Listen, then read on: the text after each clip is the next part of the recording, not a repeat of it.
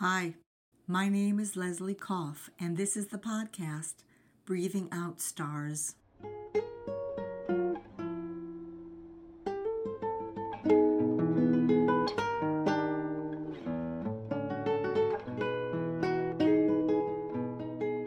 It was a long time ago. I was almost 5 years old, and the kindergarten bus had left without me.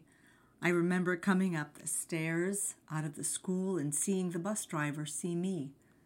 And then I saw her close the door. I remember that I thought to myself, I can find my way home. But there had just been a record blizzard 2 days before, and everything was covered with a lot of snow. To get to my house, I had to cross a highway and walk through 3 or 4 feet of snow. And remember, I was not quite yet 5 years old. But I began to walk because I thought to myself, I can do this, which is kind of strange for somebody my age, but okay, I can do this. So I walked, and I walked, and I trudged, and I walked, and I sang to myself, and I told myself that I could do this, that the only way forward was forward. I crossed the scary overpass of the highway, and I kept walking. And it was all of a sudden when I felt myself sink into the snow over my head. I don't remember being frightened, but I remember the peacefulness of the snow. I remember the whiteness. I remember the quiet. And I don't know how much time passed when I was pulled out of the snow by a very tall, red-haired woman with a magical smile. Her name was Mimi Hart. She had seen the pom-pom from my hat sticking out from the snow and stopped in her yellow Volkswagen Bug to investigate. She asked me where I lived, and somehow I was able to tell her, and she was able to get me home. She found my house, and later our families became friends for a long time. But it was that decision, the decision of a not yet 5-year-old little girl, the decision to not run into the school to tell them that the bus had left without me and to ask for help, but somehow to decide to move forward and find my way through the deep snow in the half-mile to my house. There was something in that decision. It's when a challenge becomes an opportunity. When my children were little and we lived in Atlanta, and there was an early February ice storm which left us without power for 4 days, and then we moved into the den and put a blanket over the doorway and kept the fireplace going all that time for 4 or 5 days. We slept on the floor near the fire. We put the baby in a snowsuit from our St. Louis days, and we kept her in it the whole time. After that experience, it was a long time before I ever felt completely warm again. And then it was in 2006 when our house burned on a warm day in April, the result of an electrical fire. We were all there at the time, and when I saw that the house was on fire, after throwing my Coke onto it to try to put it out, screaming to the children to please run outside because the house was on fire, calling 911 and telling the dispatch that my house was on fire and I was not kidding, and that they should please come right away. And sitting on the front lawn with my family, watching the smoke come out of the second floor windows.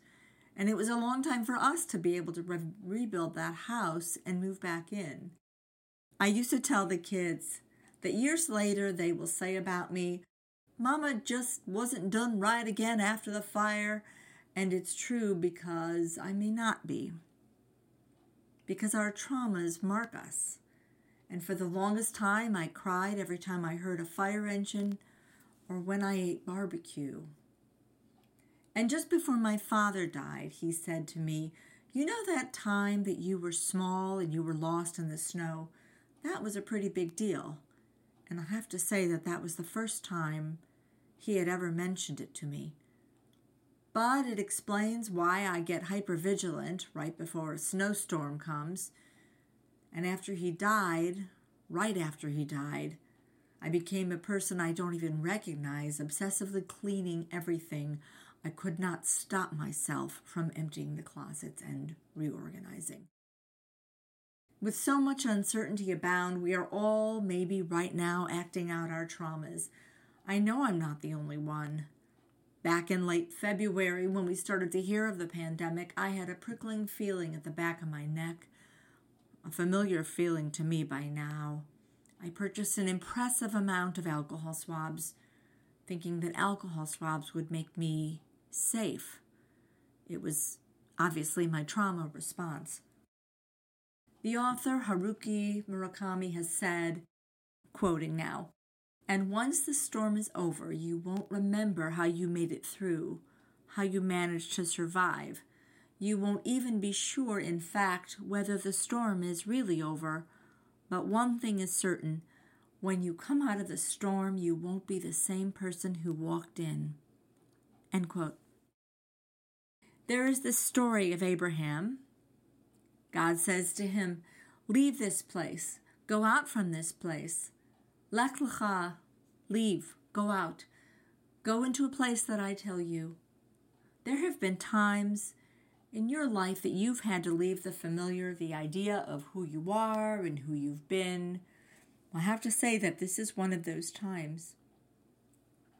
You are moving forward into the future. The future is pulling you in and perhaps bumping up against a bunch of your traumas. But you're doing what you have to do to get through, just like I am. Are you feeling it? You're feeling the change? For sure you must. You must be. The wind has changed in it. It is time for us to go, to leave the place, emotionally at least, that we have been familiar with, and to reach for that distant shore. Yep, listen to the last episode, the one about Anything Man, and I talk about that whole vibe. So here's a poem. I don't know the author of it, but it kind of tracks to where I am today. There was something uneasy in the field, a wake, a ripple in the cloth. We are the green corn moving, but this is not the thing that moves it. The atoms of our bodies turn bright gold and silky. Aimed at death, we live. We keep on doing this. Night unfolds helplessly into day. Beyond the field are more fields, and through them, too, there's this current. What is it? Where is it going? Did you see it? Can you catch it? Can you kill it? Can you hold on to it? Can you hold it still forever? So I say, do the small things, do the familiar things. If you feel stuck, make soup, make tea, start a load of laundry, do the small things, and then praise yourself for doing the small things because you were doing something.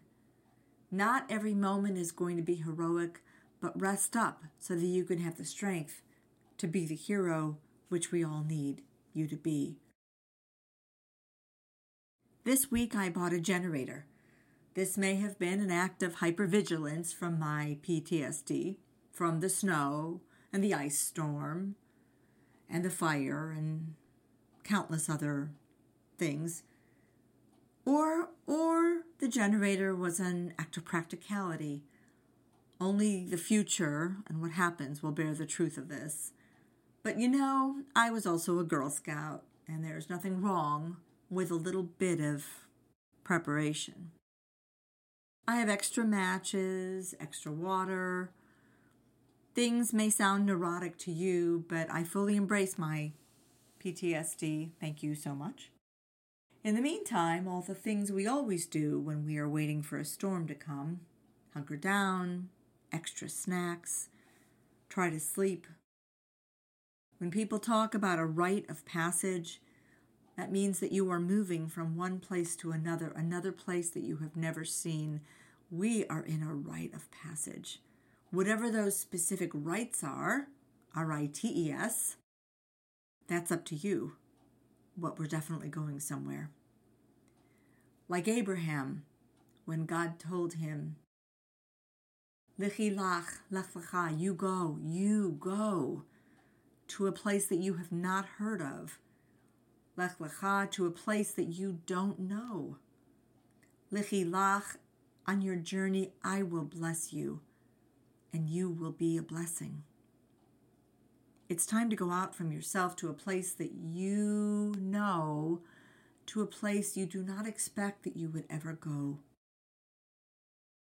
And as Haruki Murakami said, and once that storm is over, you won't remember how you made it through, how you managed to survive. You won't even be sure, in fact, whether the storm is really over.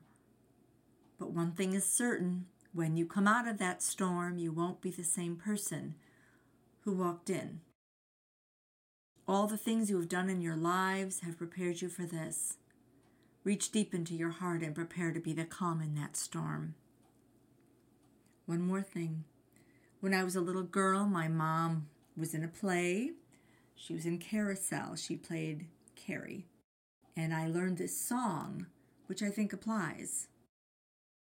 When you walk through the storm, keep your head up high and don't be afraid of the dark. At the end of the storm, there's a golden sky and the sweet silver song of the lark. Walk on through the wind, walk on through the rain. Though your dreams be tossed and thrown, walk on, with hope in your heart, and you'll never walk alone.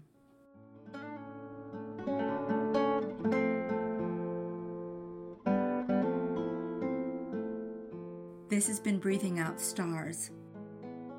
I'm Leslie Koff, and thanks so much for listening.